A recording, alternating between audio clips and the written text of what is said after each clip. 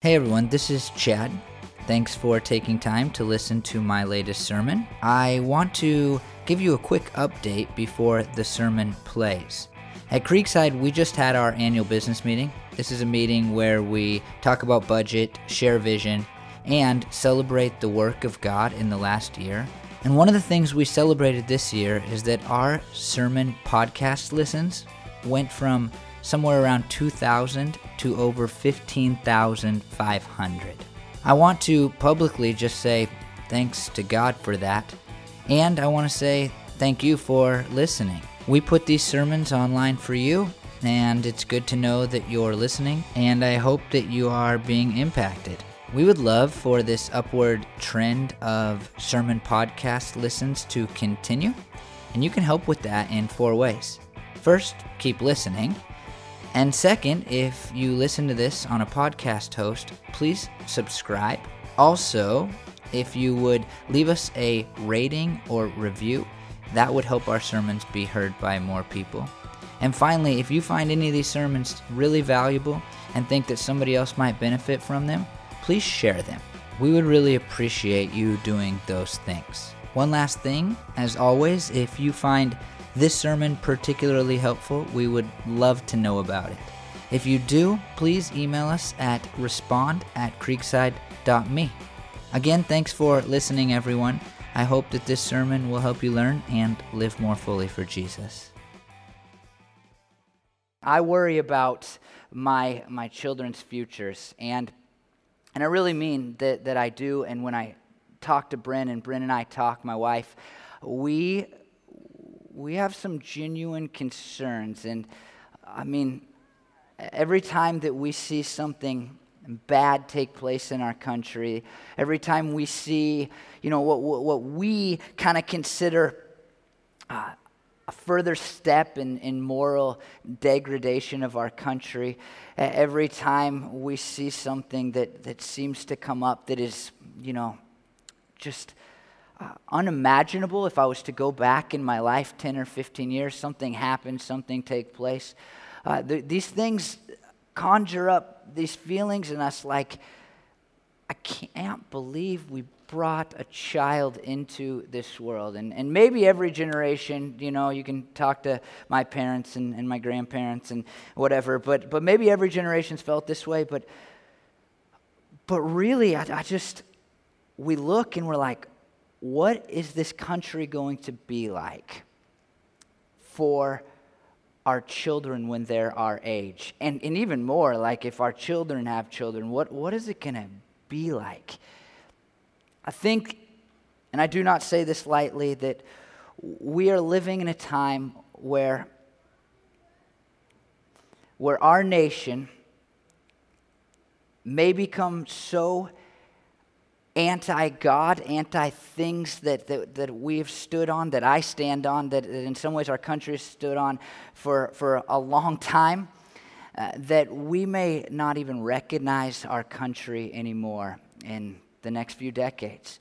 And even more than this, and I didn't mean for the sermon to go this way, but it needed to, I think. I think we stand at a time in our nation's history where there is a chance that the slowness of God's anger, His patience will run out, and He will punish us on a grand scale. Now, I am not saying that I know this, that God has spoken to me, that I am 100% certain. I'm not a doom and gloom guy. If it's your first time here, you're like, oh boy, this is like what they say on TV. I'm not that guy, that's not me at all. But when I look around and I see how our country is rejecting God. Even, I find this funny, that like a high majority of people in our country still say they believe in God, but it's almost as if they're turning their back on God or flipping Him the bird and saying, yeah, I believe you're up there, but I don't care one bit about what you have to say. And I think, as I kind of have a little bit of history knowledge, that maybe our country will face an incredible punishment of God. Now, I want to caution and say, when something bad happens in the country, you don't need to run around going, God did it, because if you don't know, you don't know. And some of that happened when the Twin Towers were bombed 16 years ago or whatever. And I'm not saying that we should be those people. But what I am saying, this is what I'm saying this morning, is that when I think about my children and I think about just me even moving forward, I think that we live in an era of our country's history where we need to prepare ourselves in case things go so badly that our country is ruined, either by our own moral failures or by the hand of God, because he looks down and says, I can't tolerate this any longer. Now, you might just up front go, God would never do that. Well, God has done that, and God has done that quite boldly, and in Israel's history, he did that quite frequently. And we see often in history when a nation begins to turn its back on God, then that nation ends sometimes. I mean, they just go away. Now, I'm hoping I'm wrong. I'm hoping that there will be revival. I pray for revival. Part of the reason I do what I do is because I want to see revival in all those things. But I do believe that we need to be prepared. Now, with that in mind, it's a weird sermon. And like I said, I didn't think it would go this way when I first opened the book of Zephaniah. I didn't think that we would end up here talking about the doom and gloom of our country, not on a beautiful, sunny August day. I didn't think we'd end up here, but I think it's important, and here's why.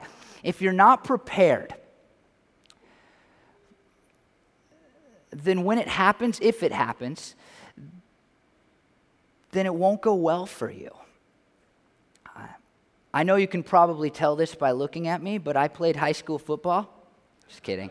I played high school football, and I didn't play it extremely well. I was a basketball and baseball player. My junior year, a friend of mine who was a basketball teammate called me. He said, hey, look, the practices aren't that bad. I played for a legend of a high school coach in Oregon, and one of the things that set him apart is he didn't make practices hard because he wanted the baseball and basketball people to come out and play football. And so my buddy's like, practices aren't that bad, it'll be fun. So I came out thinking I'd hang out with my buddy Ryan, and then I was on the JV team, and so we didn't even get to hang out. And then the next year, I'm like, there's no way I'm doing that again. I played baseball until about mid-August every summer, and then practice had already started at that point, and then the season was upon you.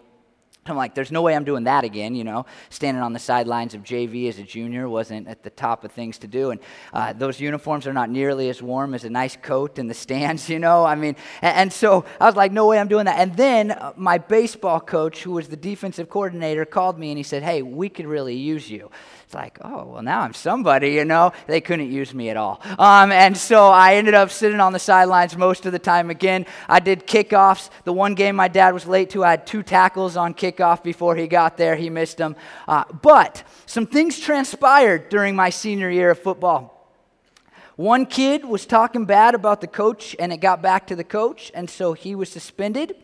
Another kid got hurt. They were unhappy with another kid's play. And all of a sudden, I go from 4th-string kickoff guy to a conversation with the defensive backs coach saying, hey, you need to be ready to go this Friday because there's a real chance you're gonna get some playing time. That's exciting, here we go, baby. A little scary too. Are they gonna kill me? And so I really wasn't scared. But so we're playing this team that runs something called the option, and basically the quarterback is going to go one way or another. The running back's going to run behind him, and the quarterback has the option on whether or not to toss it to the running back or keep it and run. And I played nickelback, which means nothing to a lot of you, and if it means something to you, I don't need to explain it. But I played nickelback, which kind of had to guard some people and also try to tackle some people. How's that for an explanation? And all week long, the coaches were like, here's the deal on the option in your position. They were saying it to everybody, not just me. If there's an option, you don't go to the ball, you just hit the running back, the guy behind the quarterback. Don't go to the ball, hit the guy that is behind him. He won't have the ball. He's not going to see you coming. It's an easy target. We know you weigh 140 pounds. Go hit the guy. He'll never see it coming. Hit the pitch man. All week long they said it to me. I can almost hear it today. Hit the pitch man, hit the pitch man, hit the pitch man. Well, I don't know what happened, but I didn't start the game, and I still felt like I wasn't going into the game, and all of a sudden, they're like, you're going in, and I don't know if you've ever got into maybe, I don't know if this happens when you're young. I never experienced it when I was young, but going into a varsity sport for the first time, it happened in basketball, it happened in baseball. The world just starts going like a million miles an hour. Your mouth goes completely dry. In basketball and baseball, I was totally prepared. In football, not so much. So I get out there for the play, and this is a moment, you know how the coaches give the speech where, hey, you need to be prepared because your opportunity might come, and you need to make the most of it. Well, that's a great speech. I should have listened. And so I get out there, and what do they run? They run the option. And I'm out there, and I swear everybody got faster than they used to be, and everything's crazy, and somebody's trying to hit me, and everything's moving so quickly. And the quarterback has the ball, and I start running for him. And they pitched it, and they got 11 yards, and I spent the rest of my time on kickoff duty. That is the serious story. And here's what it illustrates for me. If you're not prepared, then when the time comes, you're not going to handle it correctly. And this morning, I think you have two choices. You got a couple of choices. You can be like me in high school football and say, sure, coach, whatever you say, and not really prepare yourself. Or you can pay attention to what the book of Zephaniah says, take it to heart, and hopefully you'll never have to use it at all. You'll never have to go through a mass punishment of our country. You'll never, in fact, I hope you'll see a revival where people return to God and live for God and do what God wants. But I hope you'll be like, hey, if the time comes, I need to be ready to hit the pitch man. Zephaniah is an interesting book because it speaks to a mass punishment that's coming. It's written to the northern kingdom of Israel, Judah it's called, and the nation of Israel, if you don't know the Bible's history, had split into two countries. They had a separation, and then they had these 2 tribes that made up the northern kingdom and these 10 that made up the southern kingdom. Total split, different kings and all of that. And he's writing to this northern kingdom. And this northern kingdom is in a time not dissimilar to ours where the people there would have been like, yeah, I believe in God, but I'm not going to do anything he says. In fact, I believe in God, but I'm going to worship a lot of other things, idols sometimes, self sometimes, the way that I want to do things sometimes. I'm going to worship whatever I want to worship. Yeah, God, I know you're there, and maybe God, I'll give you my Sundays or Saturdays in their case. I'll give you one day of the week, but I'm going to live however I want to live, despite the fact that I think you're up there. And this book is written because the patience of God has run out. And God is going to send his punishment. In Zephaniah 1:1, it says, the word of the Lord came to Zephaniah, son of Cushi, the son of Gedaliah, the son of Amariah, the son of Hezekiah, during the reign of Josiah, king of Ammon, king of Judah. There's a couple of interesting things about just this little quick genealogy, and that's why I decided to include it in my sermon. And the first thing is that this actually makes Zephaniah, who's writing this book, royalty. He's actually in the royal line. He wouldn't be like Prince William, but he'd be somewhere as an offshoot. You know, somebody could have married his sister, and the line he is in is a royal line. And it's also interesting because what happens in this kind of quick time period of Israel's history, Hezekiah becomes one of the great kings in Israel's history. He sees that there's moral decay in his time. He says, we need to live for God. We need to do something different. We need to pay attention to the word of God. And he leads a great revival in the nation of Israel. He's so great that I wanted to name my son Hezekiah. And as I preach this sermon, I'm still a little bothered that my wife didn't like the name. So that's how good Hezekiah is. Then there are 2 kings in between Hezekiah. One of them has a slight revival in his life, but for the most part, they lead the Israelites back into moral decay. They reject the ways of God. They reject the will of God. They don't do what God wants them to do.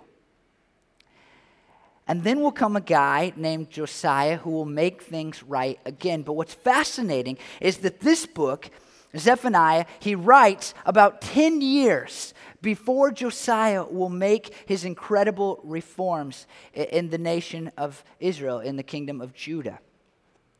And what's so interesting about that is really two things. First, Zephaniah, it appears, is responsible for starting an incredible revival. I mean, Josiah is his distant cousin. Here comes Zephaniah. He writes this book about how God is not happy with the people. And his cousin eventually will respond. But the other interesting part of this book is that judgment is going to come anyway. Now, in the book of Joel that we looked at last week, if you were here, the book of Joel, Joel writes, and he's like, hey, punishment is coming. Punishment has come, punishment will come, and there's punishment in eternity. You need to repent, you need to turn around, you need to do what God wants you to do, and then maybe God will save you, and then God does save them. Zephaniah, not the same story. Zephaniah, you have rejected God too long, punishment will come. And then there's a revival, and then we know that Zephaniah is eventually proved right, and the punishment comes anyway. And what this says to me, I think, is so just upfront, and we're going to look at how we should live in light of the fact that punishment might come and all those things. But what's so interesting is that even if God's punishment is sure, even if it's going to come and there's no way we can stop it on a mass scale, there is still a chance for our generations to see a revival, a returning to God. And when you look around, you may say, there is no hope. There is no hope because it seems like every day people are turning and rejecting God. And you may believe in your heart of hearts that punishment will come upon our land. But you ought not be hopeless, because your generation may still turn to God and live for God. The punishment may come despite that, but your generation may return to God and live for God and do the will of God. I just know that there's so many people that look around and go, there's no hope in our country. There's no hope, there's no hope, there's no hope. It seems like everybody's angry. It's either Obama's fault or Trump's fault, it's one of their faults, but everything's going to go badly and everything's going to end and our country is going to be ruined. People say stuff like that all the time. On both sides of the political fence, I hear this or read this all the time now, like, hey, this is going to crash, this is terrible, it's all bad. But there's still hope. Even if these people are right, there is still hope. And here's what Zephaniah says, 1:14. The great day of the Lord is near. Near and coming quickly. The cry of the day of the Lord is bitter. The mighty warrior shouts his battle cry. Now, we discussed the day of the Lord last week. Bears repeating again here that the day of the Lord in Israel's history, in the history of really humankind and its relationship to God, the day of the Lord is a reference to times when God deals with the sins, with the wrongs, with the moral decay of people on a grand scale. And in history, there have been these moments when God deals with moral decay by sending an army to wipe out a nation, by sending a plague, by sending locusts. But ultimately, what we see in God's word in the Bible is that in the end, when Jesus comes back, this is what Christians believe, when Jesus returns to this earth, there will be a final day of the Lord. And so here, when Zephaniah says the day of the Lord is coming quickly, he isn't saying the return of Jesus is necessarily coming quickly, because Jesus hasn't even come the first time yet. He is saying that this day where God will deal on a mass scale with the sins of the people, with the rejection of him, with moral decay that exists in their kingdom, is coming quickly. And then Zephaniah, in an unparalleled way as far as the Bible goes, describes how bad the punishment of God, the day of the Lord, is going to be. All of chapter 1 is basically this description of how terrible it's going to be for these people eventually. I don't want to read it all to you, but I want to read just a couple of verses. Zephaniah 1:18. Neither silver nor their gold will be able to save them on the day of the Lord's wrath. We have that mentality, don't we? I thought things like this. if I can set up my kids for a future where they have money and they're successful and they have jobs that are important, then if God punishes or the moral decay continues, then they'll have a chance to survive it. And it seems that the Israelites were no different. Like, if we have the right resources, the right amount of money, our silver and gold, that can protect us. That can save us. And Zephaniah says, here's what you need to know. It's not going to come down to your resources. Your resources will not save you. Your wealth will not save you. And we know that, right? Because we've seen days in our history, the history of our country, where we're not, I'm not saying that God is punishing. Let me just be so clear about that. But days in our country's history where things have gone really badly and people's money is of no benefit to them at all. Like the Great Depression, right? I mean, it came. It didn't matter how much money people had. In fact, sometimes having a lot of money worked against people because they didn't know what to do with themselves, some committing suicide because they didn't know what to do with themselves. And Zephaniah says, look, God's punishment is coming, and your resources will not save you. I wrote this down. I'm going to say it just for my wife, but I wrote that hoping in things like the things that we can hold on to and that we can see in our money and our resources when God's punishment comes is like taking a bat to a fight with Harry Potter.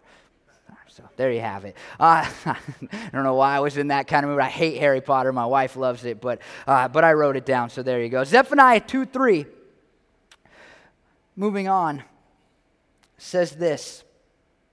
This is the response. This is what people are to do. This is what is supposed to happen. This is what you need to do to be prepared for if God comes and if God punishes. Zephaniah 2:3, seek the Lord, all you humble of the land. You who do what he commands, seek righteousness, seek humility. Perhaps you will be sheltered on the day of the Lord's anger. Zephaniah is clear that this punishment is coming because the people are arrogant. The people don't seek God. The people are not doing social justice. The people have rejected the wills and ways of God. The people have not responded to the warnings of God. God says, here's how you can be different. Here's what you can do. Here's how you can be prepared for the great day of the Lord that will come. Seek the Lord, all you humble of the land, you who do what he commands. Seek righteousness, seek humility. Perhaps you will be sheltered on the day of the Lord's anger. Now, just notice the things like seek God. Are you doing that? Be humble. Are you? Be obedient to God. Seek righteousness, which just means a right relationship with God. Seek humility. And perhaps, he says perhaps, you will be sheltered on the day of the Lord. Now, know this, that when God's punishment comes on a mass scale, sometimes the righteous, those who live for God, those who love God, they are hurt right along with the people that aren't living for God. We see that in Israel's history. I mean, I'd be lying to you if I said, hey, if you do exactly what God wants you to do, then things are going to be okay for you. That'd be a lie. I mean, there's just these moments in the history of Israel like where they do what is wrong, and God says, look, I'm sending an army. And the army comes and they take people into exile. That's a word we use in Christian circles a lot. And a lot of times people who love God and live for God go right along in exile with those who have rejected God and caused the punishment in the first place. But, Zephaniah says, maybe God will shelter you. Maybe God will shelter you if you are living in this way. I thought of earthquake drills in high school or grade school. I don't think we did them in high school, but in grade school.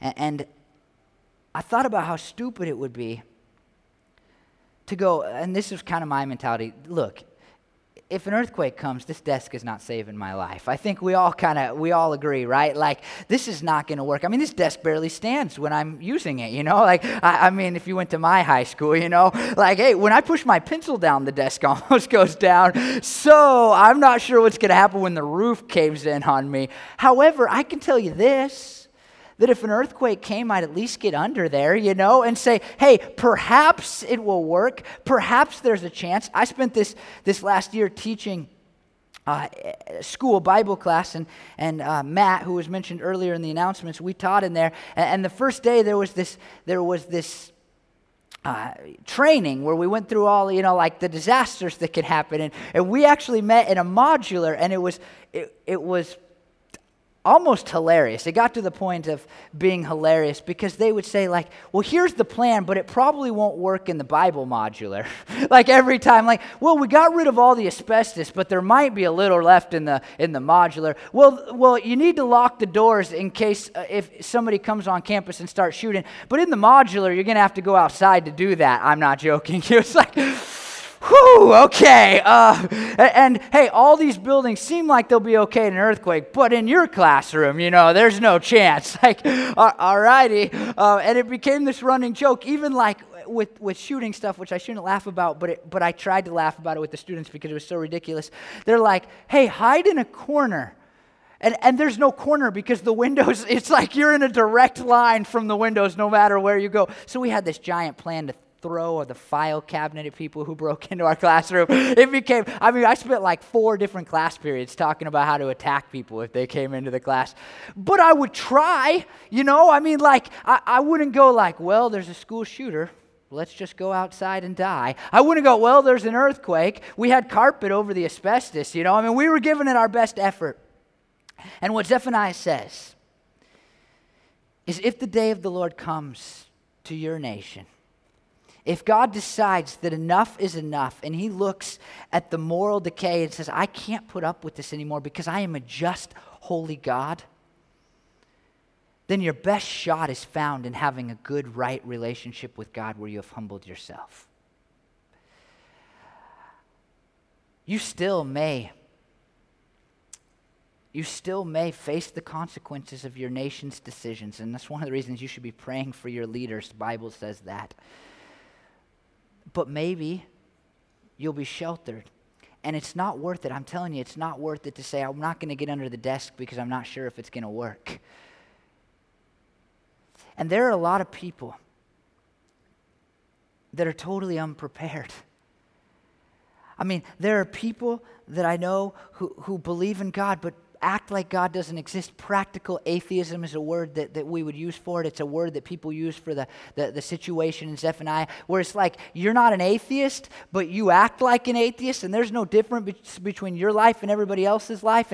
And there are people that I know who, if you got right down to it, they believe in God, but they've just rejected him and they don't want anything to do with him.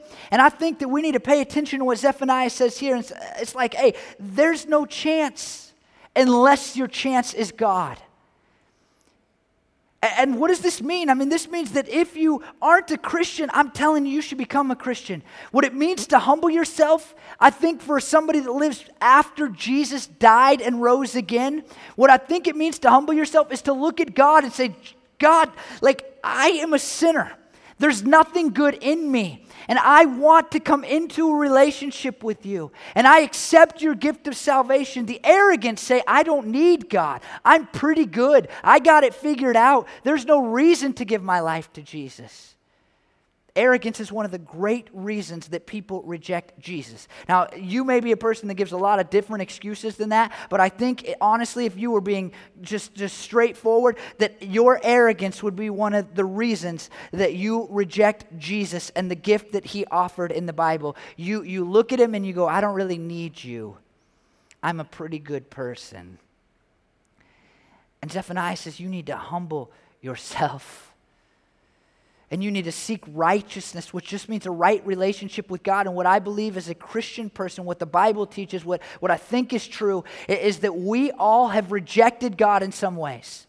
While we may not be so bad that we are the ones that are causing the moral decay in our country, in fact, I think that would describe most of us, we still have rejected God in some way at some point in our lives. We have done things that we know are wrong, even if we didn't know that it was because God said it was wrong. And God looked down from heaven to earth and he said, look, I'm going to come down there because there's no way for you to get out of that. There's no way for you to have forgiveness. There's no way for you to have a right relationship with me. I will come down to earth and I will come in the form of Jesus and I will die the most brutal spiritual death there has ever been. I will rise again and in doing so I will conquer sin and death. And if you will accept that gift, you can have a right relationship with me, but it's going to take some humility on your part to say, I don't have it all figured out. I haven't been perfect. And God, I want to, as it says here, seek you and seek a relationship with you. Please, God, make me righteous. Make me have a good, right, holy relationship with you. And so Zephaniah in these words says something that is so profound when we're able to look back. For Zephaniah, I mean, these people they had to go make sacrifices. They had to literally kill animals. They had to every day wake up and say, did I do something wrong? Because if I did, I need to kill another animal. I need to make another sacrifice. I got to make it right with God. And for Zephaniah, he says these things that only we can understand the profundity of and go, look, I could have all of that by seeking a right and good relationship with God through Jesus Christ. And I hope that you'll do it. I really do. And Zephaniah says in 2:7, the land will belong to the remnant of the people of Judah. There they will find pasture. In the evening they will lie down in the houses of Ashkelon. The Lord their God will care for them. He will restore their fortunes. And here's what we see throughout history. There is always a remnant of God's people. I know that a lot of Christians in my life feel like, man, Christianity is being sucked out of our country. I mean, are there going to be any left in a handful of years? You know, I mean, what's going to happen? Christianity is dying. We feel that way. I mean, maybe you don't feel that way, but I think a lot of people feel that way. And there's this idea of remnant that springs forth in the book of Zephaniah and is illustrated by, in a different book of the Bible, by this guy named Elijah. And Elijah's trying his best to live for God. And all that's happening because he's living for God is that people are trying to kill him. So he has some really bad days where people try to kill him. He runs to a cave. He's hanging out in a cave. He's upset with God. He says, God, I'm the only guy left that loves you and lives for you. This whole country has rejected you. And God says, no, Elijah. I have reserved a remnant of people who are humble and seek me and have righteousness. Throughout the history of the world, God has always had a remnant of people. And the question is not whether there will be a remnant. The question is whether you will be part of that remnant. And the way that you prepare for a disaster that could come upon our country, the way that you prepare is you become part of the remnant by seeking God in humility. Zephaniah 2:9 says, therefore, as surely as I live, declares the Lord Almighty, the God of Israel, surely Moab will become like Sodom, the Ammonites like Gomorrah, a place of weeds and salt pits, a wasteland forever. The remnant of my people will plunder them. The survivors of my nation will inherit their land. I mean, here's what's being said here, and you may not pick it up, but the people are questioning, wait, God, at least we kind of like you. I mean, at least we don't hate your guts. At least we respect you a little. I mean, we say the right things. I'm hanging out at the synagogue, or not at that time, at the temple on Saturdays. You know, at least there's a little bit of respect for you. And now you're telling me, God, that your plan is to send nations to plunder us, to pillage us, to destroy us. They hate you. I mean, they openly hate you, and here we are just kind of, quietly disrespecting you. But how is this fair? That's not fair. Habakkuk, the whole book, and you should read it, and I preached on it in this series when we did it before, because this is a return of a series. You should listen to the series, but even more, you should listen or read the book of Habakkuk, because that's the whole question that he has. Like, God, wait a minute, are you kidding me? Like, I'm decent. I'm a decent person. How can you let me be punished? How can you let us be punished when those people absolutely hate you? I think we deal with this. Like, God, why are you mad at me? I'm doing a pretty good job. I'm trying a little, I mean, I'm not that humble, and I'm not seeking you, and I really haven't focused on righteousness in a while. But I'm doing better than that guy. Neighbor Bob, he hates you. He's got that atheist sticker on his car, I mean, what about them? And what God says in Zephaniah 2:9 is, look, this is a universal idea. Punishment comes upon all people who reject me with their lives. Those who reject me practically and those who reject me with their words, punishment is going to come to everybody. And that's what we know when we look at the stories of Jesus and what Jesus taught and what the writers of the second part of the Bible that we call the New Testament said. I mean, they say, look, in the end, there's going to be this valley of decision. That's the word that Joel, or the phrase that Joel uses, this valley of decision. And God will sit on a throne, and he will send some to eternal punishment and some to eternal glory. And what stands between those two things is the decision that we make about Jesus, a decision that will determine if we are humble and righteous and we are living for God. In Zephaniah 2:11, it says, this is what they will get in return for their pride, for insulting and mocking the people of the Lord. The Lord will be awesome to them when he destroys all the gods of the earth. Distant nations will bow down to him, all of them in their own lands. I mean, let's be clear here. Let's be so clear. It doesn't matter what people say. God is awesome. And someday every single human, whether they think so or not, will declare God's awesomeness. The question is whether or not we will do it before it is too late or not. If you are a person who has rejected God, then you're looking at God and whether just with your life or with your words, you're going, you're not that awesome, God. But if you're a Christian, you've given your life to God. You can still be a person that acts like God's not awesome. God's not going to punish me. God doesn't care. God doesn't see. And when the punishment comes, we will fall on our knees in terror and go, God is awesome. And the trick of it all is that you should treat God that way now, before he returns.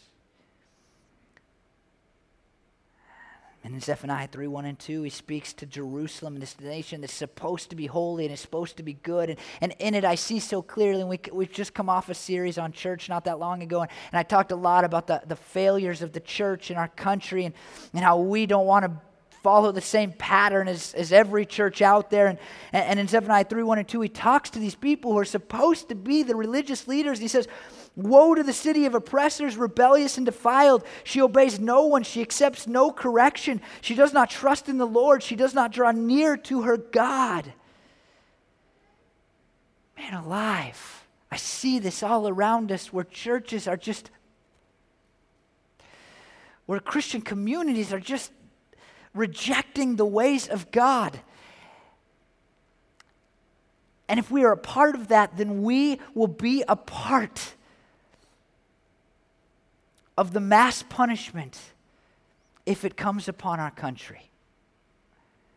When the religious leaders and the religious institutions begin to reject the wills and the ways of God, then a nation has problems. And that is one of the things that scares me. I love the churches in Wilsonville, and I just want to make that clear because it sounds like we're the only church. That's not at all true, and especially in our city, we have great churches in our city. I love the pastors in our city. I love people that I know that go to other churches in our city, and so I'm not saying like every church, but I see entire denominations, entire groups of people that label themselves Christians that are rejecting all the things that God has said.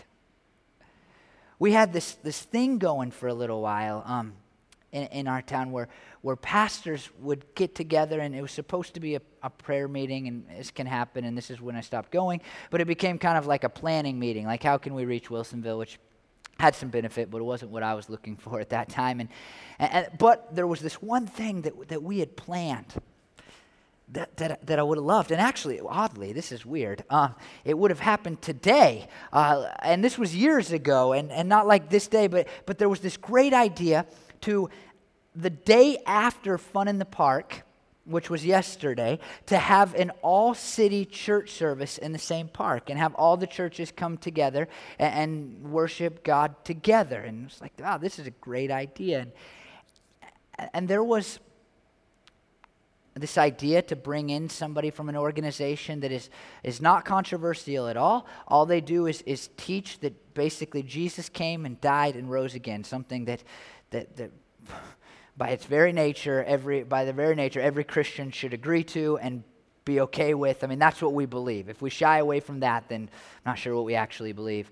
And there was one person that represented a denomination that has almost completely rejected what God has said.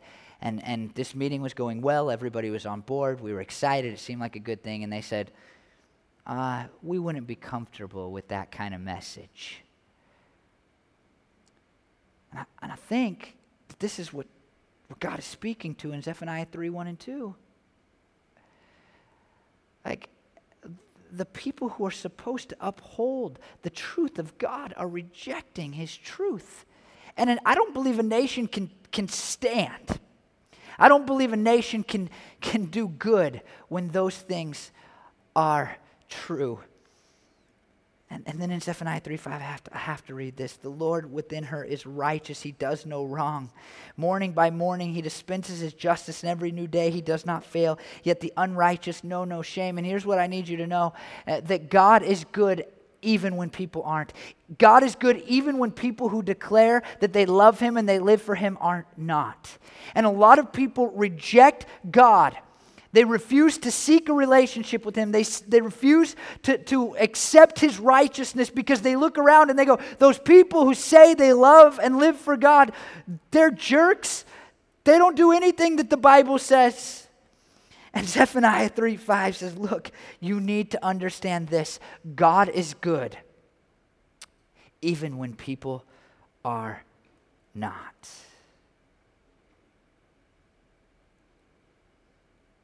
And in Zephaniah 3:7 of Jerusalem, I thought, surely you will fear me and accept correction. Then her place of refuge would not be destroyed, nor all my punishments come upon her. But they are still eager to act corruptly in all they did. I mean, God's looking down. He's going, I've warned you, I've warned you, I've warned you, I've warned you. And you still are rejecting me. And I hope, and I trust that God hopes, that if you were a person who is rejecting God, we're hoping that you'll respond to the warning, even the warning of Zephaniah this morning, and say, God, no more will I reject your warnings. I want to be one of the remnant.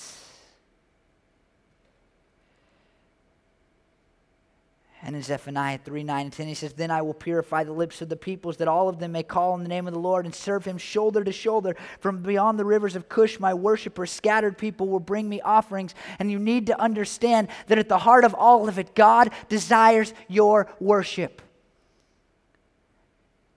Worship will be one of the defining themes of the eternal experience of those who have given their lives to Jesus, who have become a part of the remnant.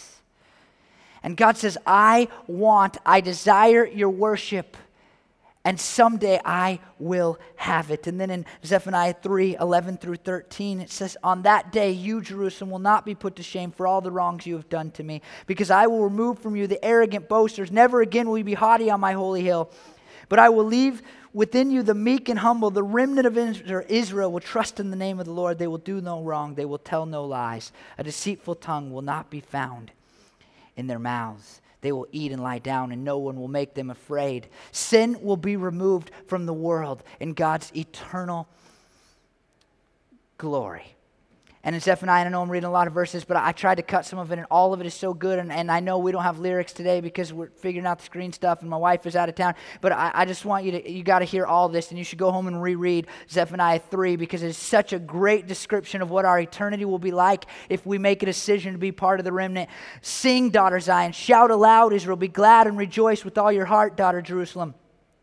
The Lord has taken away your punishment. He has turned back your enemy. The Lord, the King of Israel, is with you. Never again will you fear any harm. On that day they will say to Jerusalem, do not fear, Zion. Do not let your hands go limp.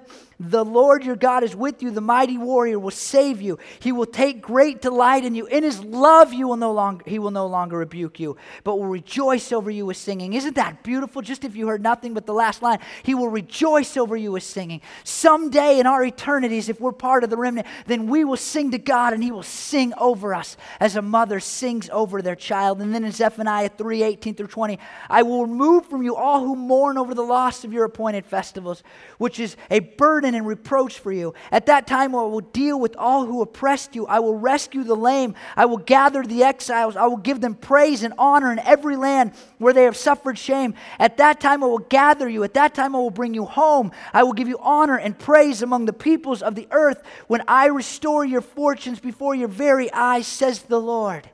If you are a part of the remnant, it does not matter if our nation crumbles, because what you have to look forward to is an eternity where there is no mourning, there is no pain, there is no suffering. Everything that is wrong with your life has been set right. You will sing to God, He will sing over you, and everything will be perfect.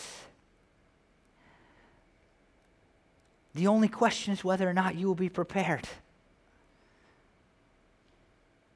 You have a choice. You can humble yourself. You can say, I am a sinner. God, I want righteousness. I want to be in a relationship with you. I'm going to seek you. Or you cannot. And the outcome will be entirely different based on the choice that you make. It's interesting because I have some words in my conclusion here, but on the way here this morning, I turned on the radio. I think it was on 92.3, which is like classic rock or something, right? And I don't really listen to that. I usually listen to podcasts in the car, but when I turned on the radio, that's where it was. So maybe God wants me to bring this up. But they had this guy who was an expert public speaker or something, and he has a drama background, and he was talking about what people do wrong in their public speeches. And then he said this weird thing that was so applicable for this morning. He said, when you talk to an audience, you don't want to focus so much on the reward, because people will go towards a reward less quickly than they will run away from pain. It's like, wow, that's crazy for the book of Zephaniah. And we have that response, right? Stick your hand on the burner on accident of the oven and you move away super quickly. But somebody says like, hey, you want $5? You're really leery. Like, really? You're going to give me $5? You know what I mean? We run from pain and we kind of walk towards glory. And so it would have been my finishing point here today to say, hey, you should want that eternal perfection where there's no more sorrow, where you get to live, and by the way, you should picture like the perfect earth where you get to do fun stuff and do cool things and hang out with your loved ones, but there's not going to be any fear or worry or pain or sorrow. I mean, that's the eternity that we have to look forward to if we're the remnant of God, if we have accepted Jesus as our Savior, if we have chosen to humble ourselves, if we have chosen to seek Him. But instead, I want to finish by saying, if that's not you, you need to fix it. Because we, maybe in our country, but for sure in eternity, are facing a tragic disaster. I'm not. You are facing a tragic disaster where you are punished for eternity, where there will be no good, where you won't hang out with loved ones, where you will not have any fun, and you will have a life of eternal sorrow and pain and hurt and torture even. And my recommendation for you is to take your hand as far away from the burner as you can.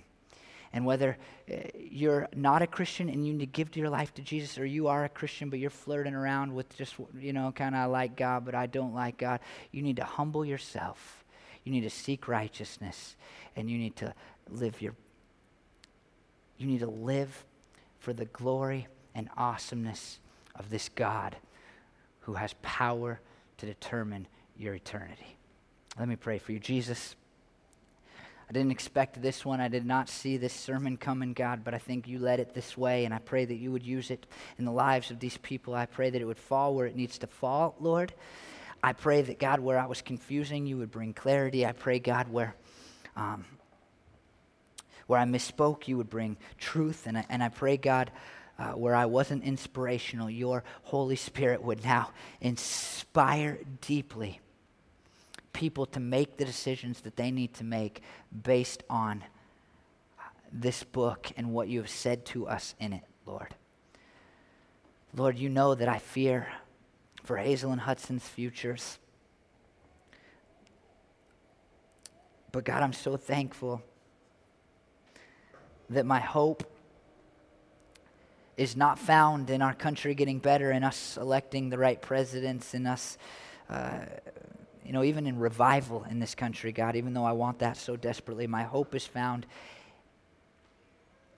in my confidence that they will eventually humble themselves and give their lives to you, and you will take them into an eternal glory.